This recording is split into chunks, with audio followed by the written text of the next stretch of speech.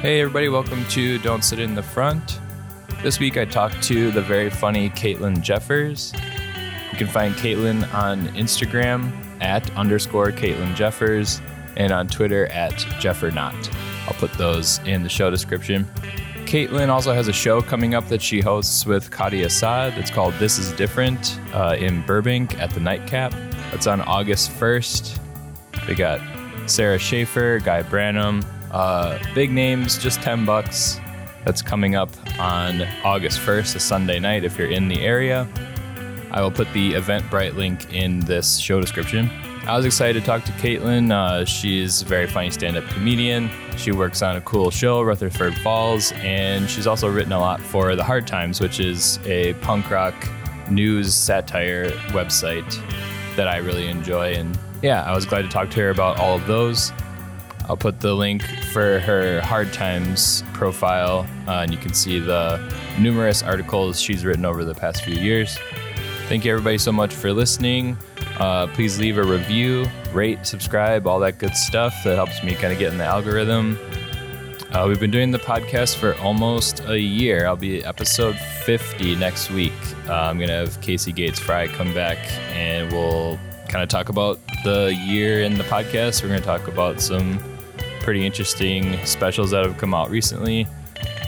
Yeah, I look forward to it. Thank you so much for listening. This is Caitlin Jeffers.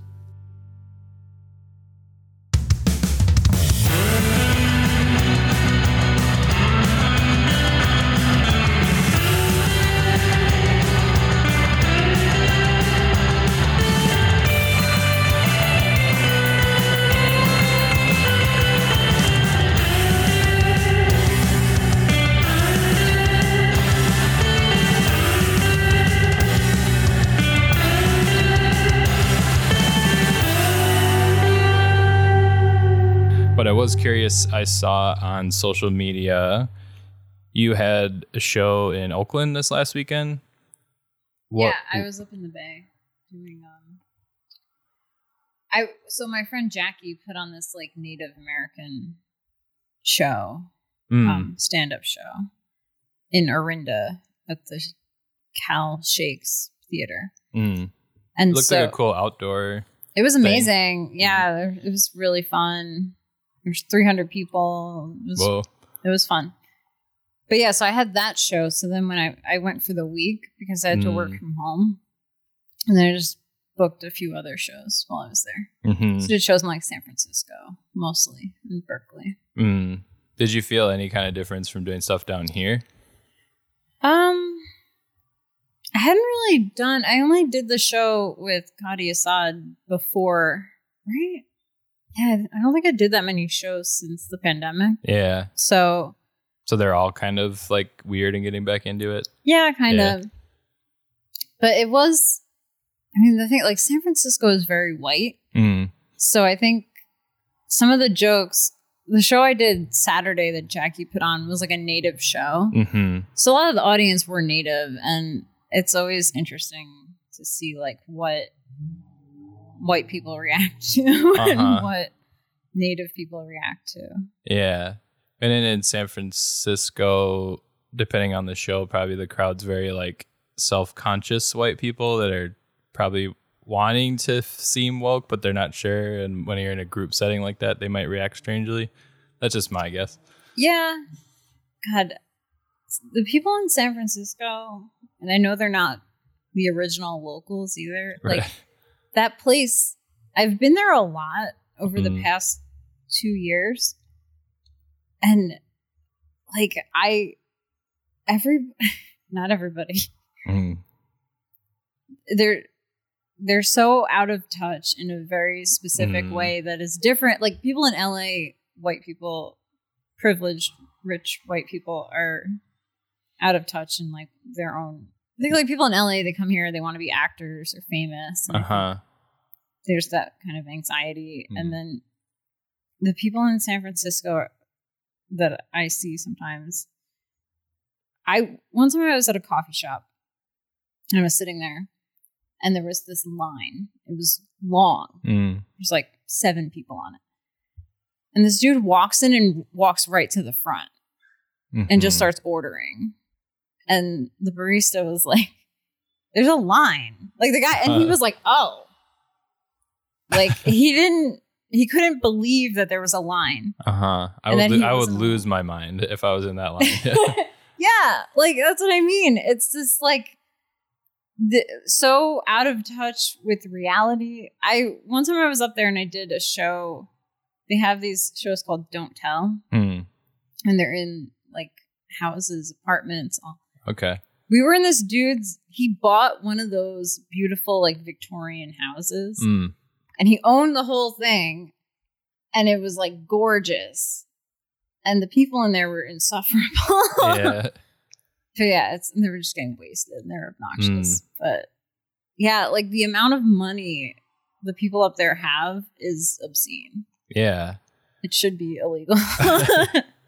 Well, then, so you got kind of maybe a strong juxtaposition then, where you had you're talking about white people at shows. Was the show with an all native lineup, and then what about the audience? Do you think was like the demographic that showed up for that? There was a lot of native people in the audience. Yeah, it was all native lineup, and yeah, I think the demographic was mostly native, and then some people who. I guess they were white. People were wearing masks too. Yeah. And it was dark. So it was a little... But yeah, it was mostly native. And it also, because it was closer to like the East Bay, there were just more like normal people. Yeah. There's normal people in San Francisco who have like held on, but I think they've been harder pushed to find out. like working class people in that city anymore, unless they're like old or they kept their house from... Right. Like their grandparents or whatever. Yeah. So yeah, I think I feel like people in the outer Bay area are a little more down to earth. I hope I don't get canceled for that. Yeah. I think most people listen to this, and then most people in general are okay with the, most people are working class. Actually, it turns out. Right. Did you, I assume you did maybe the same set for both places? Yeah, I did the same set mostly. I was kind of a little worried. My friend Brian Bahi went up first, and he did a setup where he was like, I'm gay, and the audience just like lost their mind. And he was like, oh, okay, I'm on Grindr. You know.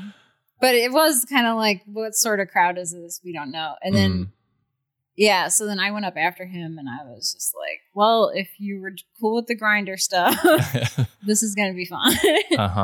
Because you never know like, who's in the audience. I've been doing this joke about Citizen App, which I'm told everybody's doing jokes about the Citizen App, but I've not been outdoors enough to I think interact. I mean, I've heard people do jokes about it, but I think it's because it rose to prominence when everybody was looking at their phones and stuff in quarantine. So, and then at the same time, people were using that app a lot during the same period where people were looking at their phones a lot. So I think it's just like one of those topics people didn't get to hit right in the pandemic, and now they can talk about it. So yeah, doing a joke about the Citizen App, and then I had written a joke about using the Citizen App in Oakland, and when I tell it, I tried it down here. People were pretty quiet. They were like, it's about, because what happened was my first night in Oakland, not this trip, but a previous trip, I heard automatic gunfire. And I'd never heard it before in real life. Yeah. And I never thought I would be like, oh, that's definitely automatic gunfire. But when I heard it, I was like, that's what it is. And I opened the Citizen App and it said like 28 rounds of automatic gunfire, like 0.2 miles away or something. So I was like, oh shit. So I had written a joke about that. And down here, people kind of uptight. When I told in San Francisco, people, because I'll say like, I have never been to war. I'm staying in Oakland. And people are like, oh, well. There was a person in the audience that was like, same thing. You know, like, they're all like, Oakland's scary. But then when I was at the Native show and I told it, because so many people are most likely there's a huge Native community in Oakland. They were like, yeah. I was like, automatic gunfire. They were like, yeah. They were so proud of their automatic guns. That's so weird. Like, the pride of living in an area that has like all like problems that you have to live through, and then I guess it's just probably like an elation that someone's acknowledging it. Yeah.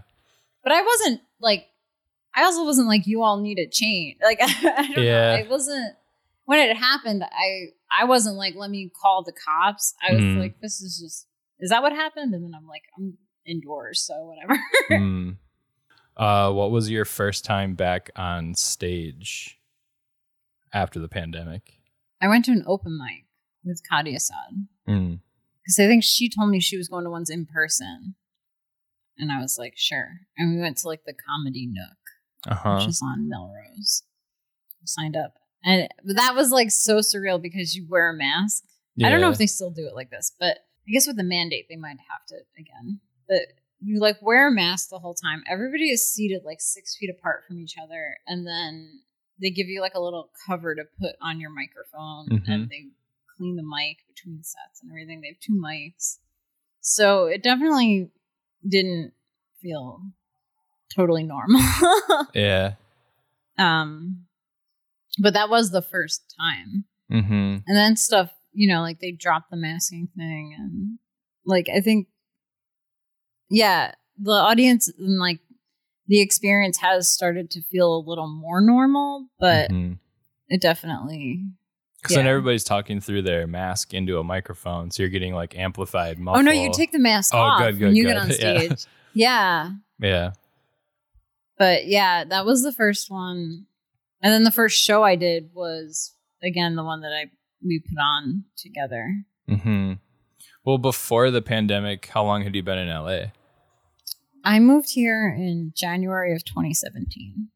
Okay. So you had a while. You had a time like 3 under your years. belt. Yeah. Okay. The one thing I was pretty interested when I heard when Kadi introduced us, and then I poked around a little bit more, added you on social media, and I was very pleased to find out you've written for The Hard Times. Yes. And if listeners don't know what The Hard Times is, I don't know if they like this description, but the best way to explain it is it's kind of like The Onion, so like a fake news site, newspaper, but all sort of in the theme of punk rock. Fair description? Yeah. That's usually, I'll say like, it's like The Onion, but with punk. Yeah. So for years and years, like I grew up liking hardcore punk. And then it was just, once The Hard Times became a thing and was out there, it was just like anybody could share an article and you automatically are going to laugh just at the headline. And then it's like the work of like also writing the article too, I imagine. But how did you get into that space? I submitted. I actually, what happened was I was outside of an open mic talking to a friend of mine. He was like, I was telling him at the time I was like internet friends with the lead singer of one of my favorite punk bands. Yeah. And he would like quote tweet me and like tag the jokes that I was tweeting and all this like random shit. And then one day he messaged me and said he was like in California living in Orange County. And I was like, oh. And then he was like, long story short, I don't want to get too into the details, but I was going to ask what band, but maybe don't say it. Yeah, I'm not going to say it. Tell you off mic. But we hung out.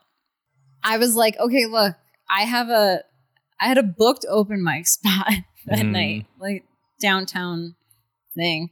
If anyone's on a booked open mic. Yeah, I would like to hear this. Yeah. Well, okay, so someone will run an open mic. The way that they were doing this particular one, there were like 3 different quote unquote mics that they were doing in one night, but they just booked it. So they would ask you to be on it, even though it wasn't a show.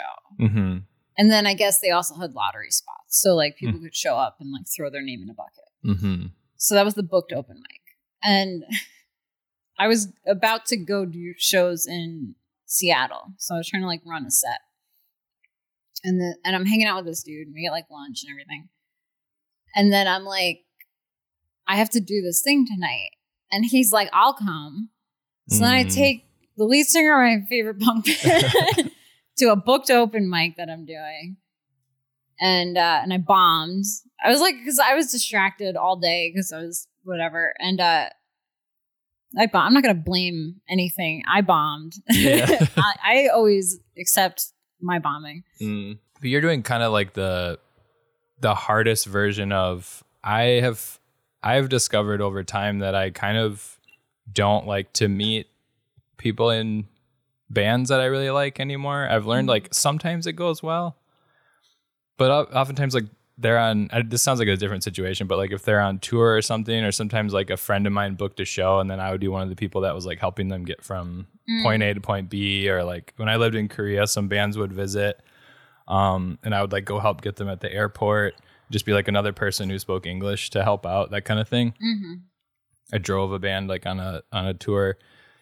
It was just kind of like people in a band, you really like their music, especially if it has any kind of message, and then you just kind of hang out with them as normal people. I've often found it to be sort of like underwhelming or just not disappointing, but just kind of like, or if they like said something weird or did something weird, it ruined that like image you have them. It's the basic like don't meet your heroes thing, but on a lower scale of these are DIY hardcore shows, but still. I can see that. But you performed in front of someone, so that's very... Yeah, I elevated. did. I bombed, and then we left. He was like enjoying the show, and then we left, and he goes, "Well, you did better than the person right before you." And I was like, "Thanks, man." And we were like friends. We're still friends. He actually texted me the other day that he got a new phone number, and so I was telling that story to someone who wrote for Hard Times at an open mic. He goes, "That's crazy." And he goes, "You should write for Hard Times." I was like, all right. I had submitted to them like years before that.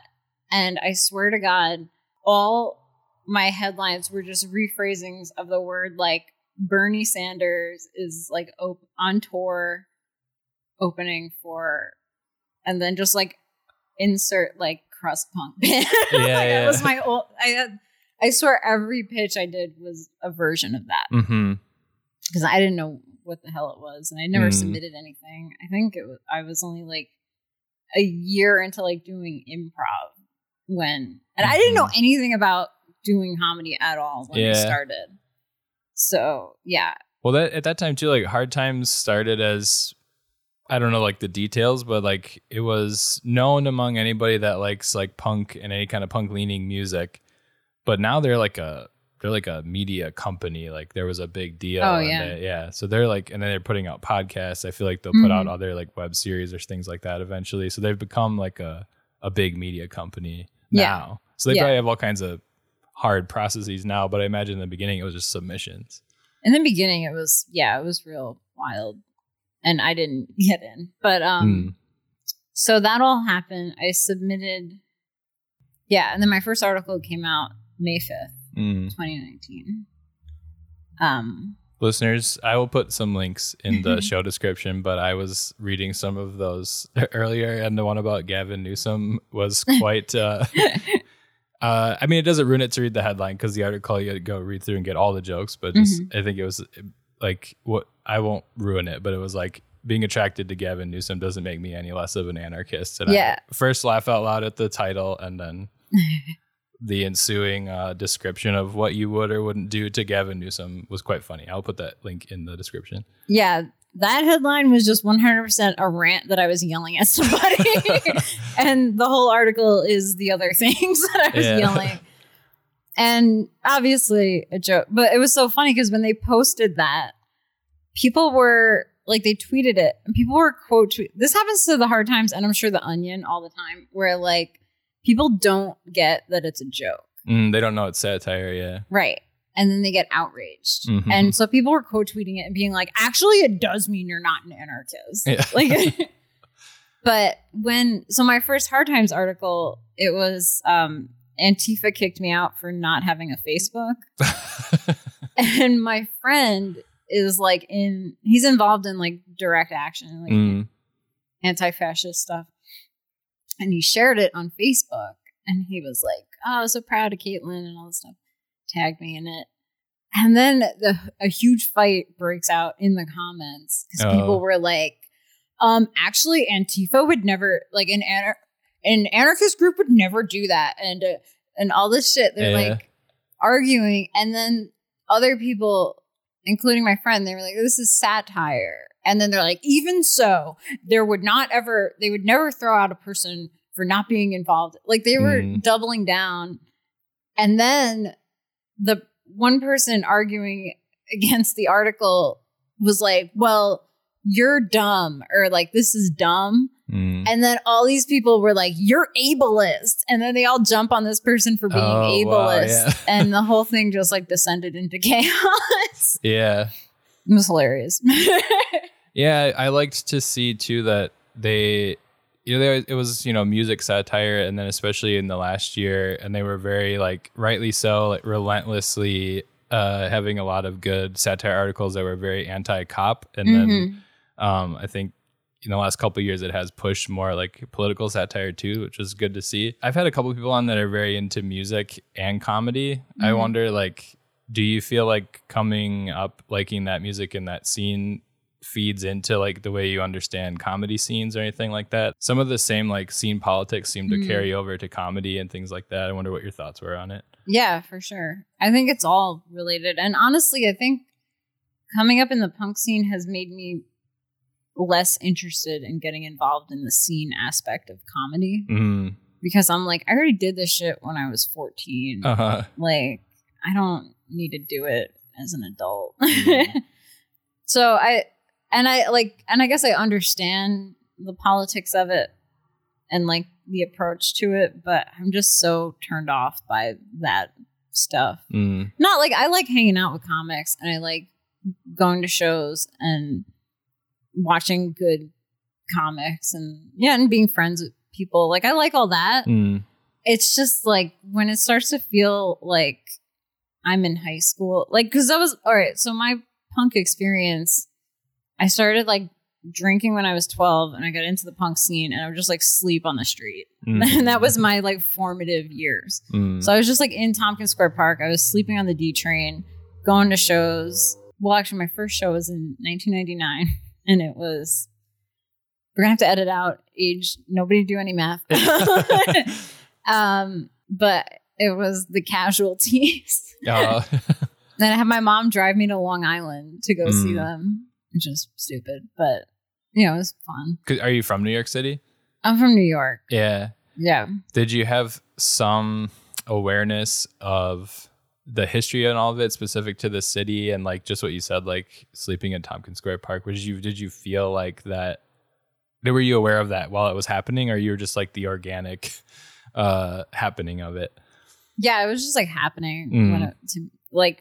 I actually recently heard that time period described as like the last wave of punk, and it was like in New York City. So yeah, it was like I would see, like, we went to C Squat and saw Leftover Crack, and like went to CBGB's and saw Cro-Mags reunion. You know, like that was like it. Like we were just hanging out at ABC No Rio and CB's and shows in Tompkins Square Park. Yeah, it just felt like those were my friends, and that's also, I think, why I'm because I did not hang out at high school. I had nothing to do. I remember this kid in my high school moved away or something, and someone was like, oh, he's moving, and I go, who is that? And they go, he sits next to you in math, and I was like, okay, like I just didn't give a fuck about anybody I went to high school with. People would like say that, oh, you know this person, and I'm like, I don't know who any of you are, because I was not there, and then I dropped out, and I was going to rehab too when I was like junior year, so I started going to rehab a lot, and then I just dropped out. But I had no connection to it, and every aspect of like that type of quote unquote scene, it was so off-putting that and I think that's why like I have such a reaction when I feel like I'm in high school in comedy places and I think it like bothers me too much. So then I try to, like let go of my being bothered. You know what I mean? Well, because they're communities, they have toxic and helpful things kind of all together. Do you feel like that experience was toxic enough where when you feel like scene dynamics happening, you stay away? Or is there things you wish maybe could be brought in from punk rock to comedy? I'm kind of leading with that because I've been telling some people about like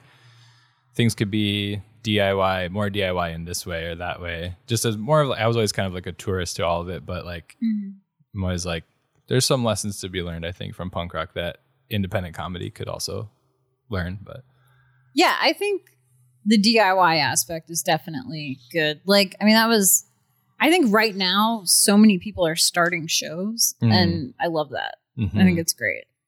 And like we started a show. I probably would have never run a show if there was no pandemic, and then I had to like figure out what to do after I came out of it, you know? I mean, I don't know. And I guess maybe like that's also part of like wanting to just like give back in some way. I don't know. Yeah. I told my friend, I was like, oh, I just want to give people stage time. And they were like, who cares about other people? And I'm like, that's an approach. Yeah. They give people stage time, so they were just messing around. But yeah, I think there are definitely good aspects to, I mean, of course, to the punk scene.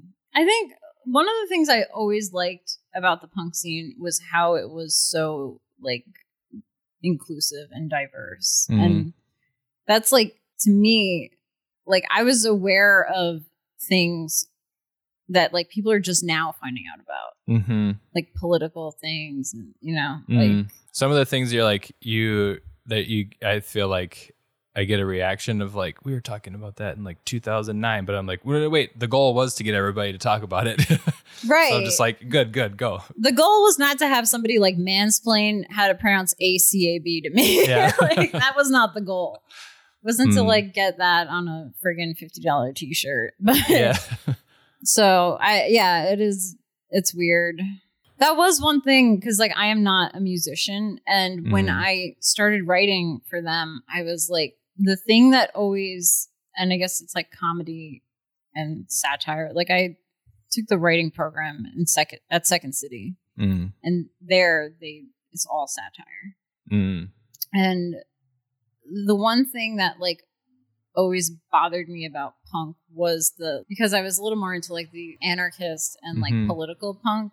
Like I would feel my own moral conflict. I own an iPhone. Like, am I going to hell? I'm contributing to all these terrible things just by existing in a capitalist society. And I just loved the inherent contradictions of that. And yeah, like the thing with punk is a uniform. I remember these chicks, I shaved my mohawk off. I was trying to grow my hair in. And these skinhead chicks came with me. They were like, oh, are you a fucking skinhead? And I was like, no, dude. I'm just like cold and and I'm growing my hair out. But it was this like intense thing. Like your hair has to look a certain way and your laces can only be this color. And like, did they actually have like the Chelsea? Oh yeah. Like that rigid, like fascistic thing of like what you're allowed to wear and how you're allowed to dress and think and, you know, present yourself. All of that is insane. I felt like when I started writing at Hard Times that was one aspect that I didn't really see talked about as much on the website. An aspect of the punk scene. So I thought, okay, well, this could be like my little spot. Well, you've written a lot. It seems like you submitted a lot and had a good number of them.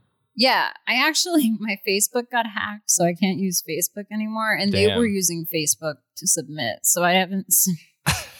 I didn't submit for a while, but then they moved it. It's like your Antifa article, though. It's like now you can't contribute to Hard Times because you can't get on Facebook. Exactly. So it's full circle. Exactly. Yeah. I was thinking about the connection of hardcore and comedy being like people who've been part of a scene where people are making art where not a lot of people might show up. You might have a show where it's just you and the other bands, or in this case, just the other comics and maybe a few other people. You might, if you're already used to that, that might be an easier way to go into comedy, because like, I think people who, I feel like I'm very normie as I got older, but very normie people were like, not used to that, and they're just kind of coming from like, I don't know, some kind of suburban existence where now they're like, no, I'm gonna try comedy, and it's like, turns out it's a bunch of those kind of shows. You gotta stay weird places, it's dirty, whatever. That might be more of a shock to their system to like get into it. I think more people in punk rock could transition to comedy easier.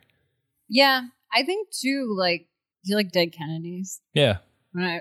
Every time I go up now, to the Bay. Have you seen like Jello Biafra on Twitter in the last? He's No, become like he's just become like a kind of boomer, middle of the road Democrat. Is he? It just give enough time.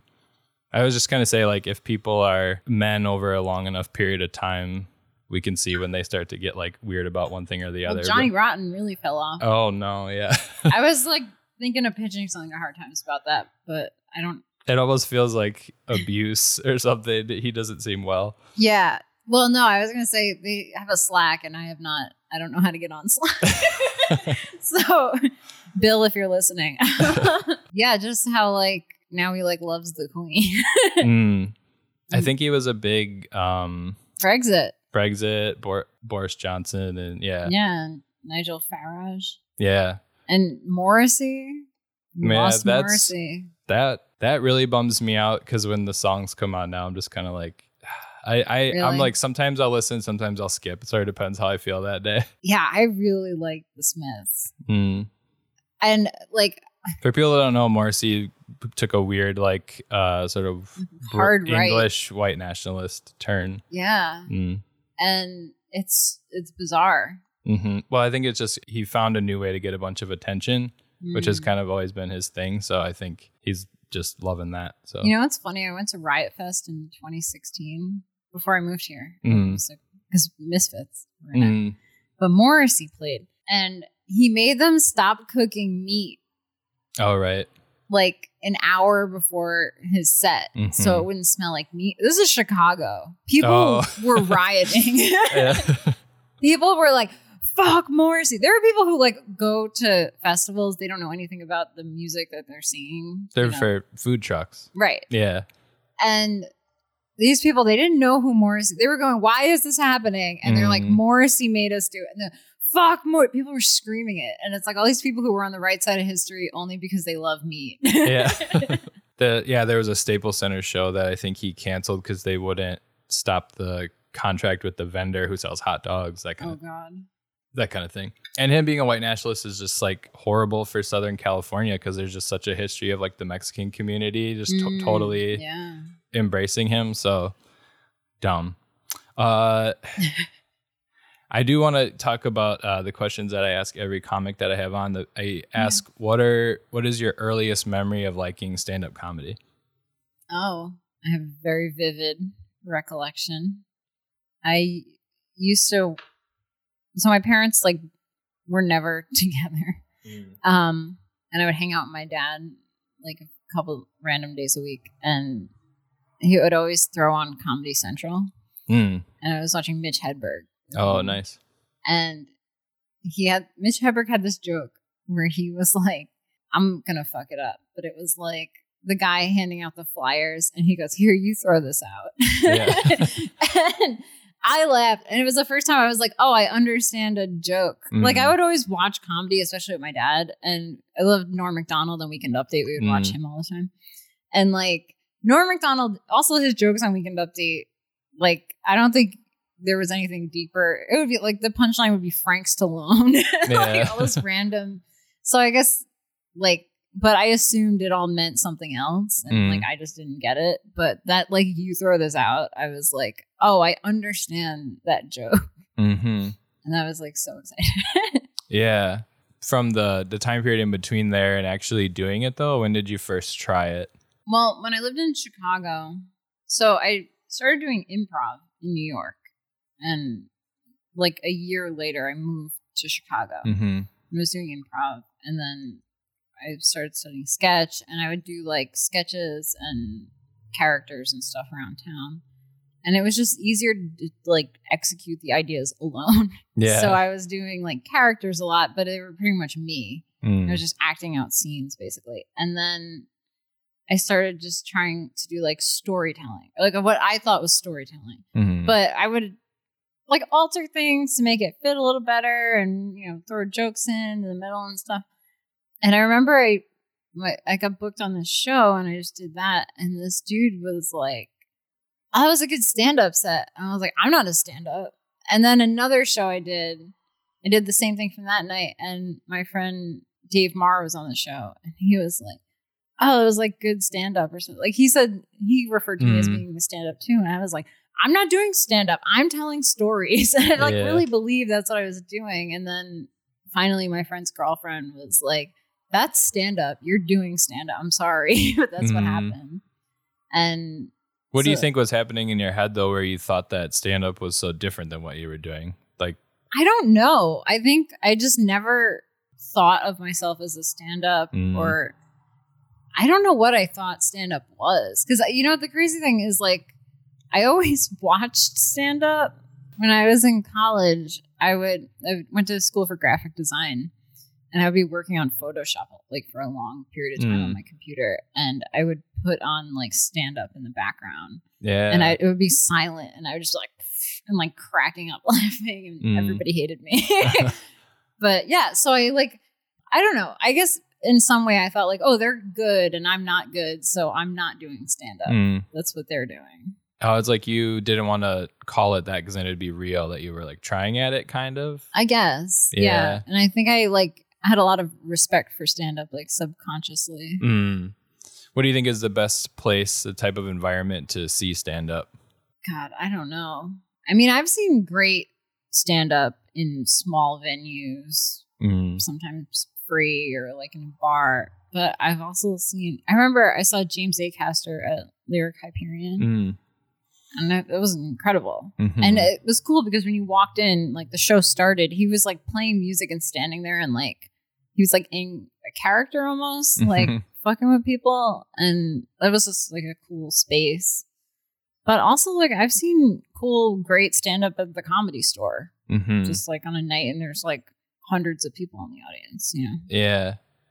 Do you have a type of show or type of location that feels like a home game, and what kind of location feels like an away game for you performing? Honestly, like the native show that I did felt like a home game more, and I don't like do tons of native crowds a lot. Yeah, but I don't know. It felt like very supportive, and it could be because I just came out of this pandemic. But yeah, definitely something obviously to that, like identity wise, but also just being supported by a big crowd right now probably feels really good. So, oh yeah, definitely. It was less scary for sure. You mean like venue, like geographic location? Or just type of show. What feels like a home game? What feels like an away game? What kind of show are you going to and being like more confident? You're gonna do well. You'll feel comfortable. Or what kind of place feels like it's more of a challenge? I think it's the audience. And I've been finding that if there's more women in the audience, I usually have good sets. So I think any space with lots of women, that's my crowd. Yeah. Which I'm happy about. Like I did a show in San Diego and there were tons of women and I got on stage and I saw them all like lean back and fold their arms and like leer at me when I got on stage. And I bombed so hard. And again, I'm not going to blame them. But I did have a moment where I was like, maybe women just hate me. And like, that's not true. I think too, like I feel better at stand up now than I did 2 years ago. So San Diego's also, people say it's like more conservative or it's for sure. It's like kind of a military town. So what do you think happened there? I think I just had bad jokes. Yeah. I was doing this joke. One of the punchlines in the bit is like people get SAG cards. And when I would tell it, if you don't know what a SAG card is, might not work out of LA, but right. Yeah. So then I tried it when I was in San Francisco, but this time I said it like a bunch of people joined the Screen Actors Guild and some people laughed and like got it. But I think more people laughed when I phrased it like that. Yeah. But it still is like a very specific thing that it's not going to go. It's like a difference between joining the Screen Actors Guild. Getting a SAG card has the implication like you're kind of set now. You can do more work in that area. You're in a union. It means a lot more, I think, in LA. Right. Yeah. But when I told the joke in San Francisco and people laughed, I said, people in LA don't laugh at that because it's too hurtful.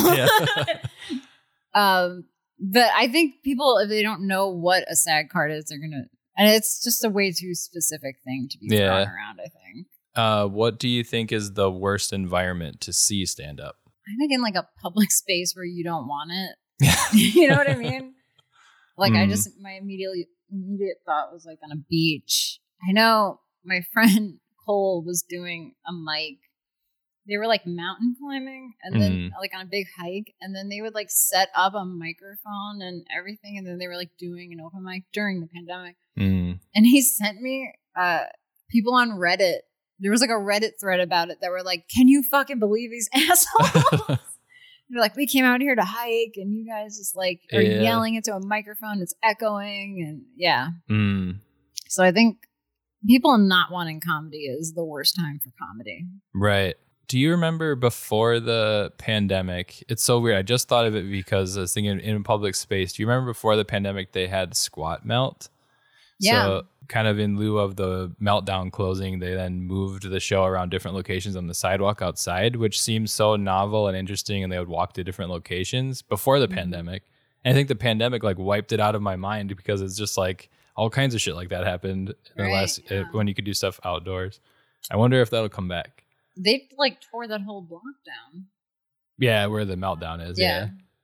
But I never went to Squat Melt, full disclosure. But the Meltdown. I never got to. I was out of town. I don't want to tell that story on here again because I just got back at the start of the pandemic. But it was one of those things that was like, there were a couple shows like that where I was like, I was missing it so bad. I wanted to get back to LA. And then when I got back, everything shut down. Have you ever seen something in a fictional show, something scripted, or a movie, or some art form where stand-up is represented? People are doing stand-up and you feel like they nailed it. Have you ever seen anything that feels close to it, the experience of doing it? I'll say this. Actually, I did think of one on Seinfeld.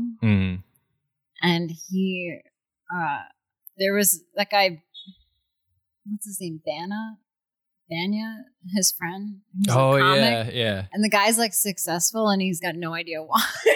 Yeah. And he's like, what the fuck? Like, I think Seinfeld got a lot of stand-up stuff right, obviously. Like, I mean, he had the experience. But there was like that where he just didn't like the guy and the guy was doing so well, I thought it was very funny. And once I started doing stand-up, I was like, oh, I support everybody. I'm the best. I'm going to say that now. I want everyone to succeed. Yeah. But it was like that. And then also the joke stealing. There was an episode of Seinfeld where and it might have been the same one where he like, the guy stole his joke. I remember one time I saw somebody go on stage and like repeat the things I said to them in a conversation. In a show. And I was like, no. But yeah. I'm not going to say, it's like the time has passed. But and what can you say to that? You know? Yeah. It would also lead to something like an uncomfortable thing where you're like, just try to be funny conversationally, and then you're like, but don't use that. You can't use that. Yeah. Right. And like, do I have to say that in every conversation now? What the hell? Do you remember the last set you did before the pandemic, before things locked down? I started working on Rutherford Falls at the end of 2019, and I was not going out much. I truly cannot remember. It might have been, oh my God, it might have been the Hard Times Anniversary show. Oh, nice. At Gilman Street. Whoa. That can't be it. But I'm just going to say that's it because I can't think of it. I might have done like some other show in LA before that. But that's the first one that comes to mind. Damn. Yeah, because they were calling me asking if I could, they were like trying to organize their schedule on Rutherford. And they were like, can you start like Monday? And I was driving back from the Bay and I'm like, no. Yeah. And then working on Rutherford Falls, did they create most of that through the pandemic then? They started writing it December of 2019. It was like the higher up people all met to like break the season, first season. And then The Room started like right after New Year's. Mm-hmm. So they spent like 3 weeks breaking the season, and then The Room, all the writers came in, and then they started going like episode by episode breaking them. Yeah. I started because I knew you were going to be on my podcast. I started watching it. I had Peacock, and I was like, I'm going to check that out. And I like it a lot. I just started the season, and I was like, I've never seen anything that talks about any of this type of stuff before. And it's like so interesting that Ed Helms has to be a likable character, and then he is like he's the namesake of this town. His family founded this town, but it also has the native community there the whole time. So it's like talking about really tense things on a comedic show that's also dramatic. So I was like, I've never seen this before. Yeah, they did a great job writing it. I did not write it. What do you do on it? Well, I was the writer's PA when I started. Might be coming back as the writer's assistant. Unsure, but. Well, I start with a bad one to get to a good one. What is your worst comedy related memory? Worst comedy that you're comfortable sharing? I give that caveat now because some people got very real with it. There's one I can think of that I will not put on the record. Honestly, my default answer would always be bombing in San Diego. Someone asked me for like a bio, and I had to write some crap. I honestly like looked up Janeane Garofalo's bio and just kind of copy pasted some aspects of it. There's enough people like, I did this terrible open mic one night, and there was a drunk guy who just kept yelling Janeane Garofalo at me. So I've gotten the comparison enough that I'm like, all right, let's try that. And yeah, at the end of it, I was like, her comedy, something like people love it everywhere except San Diego.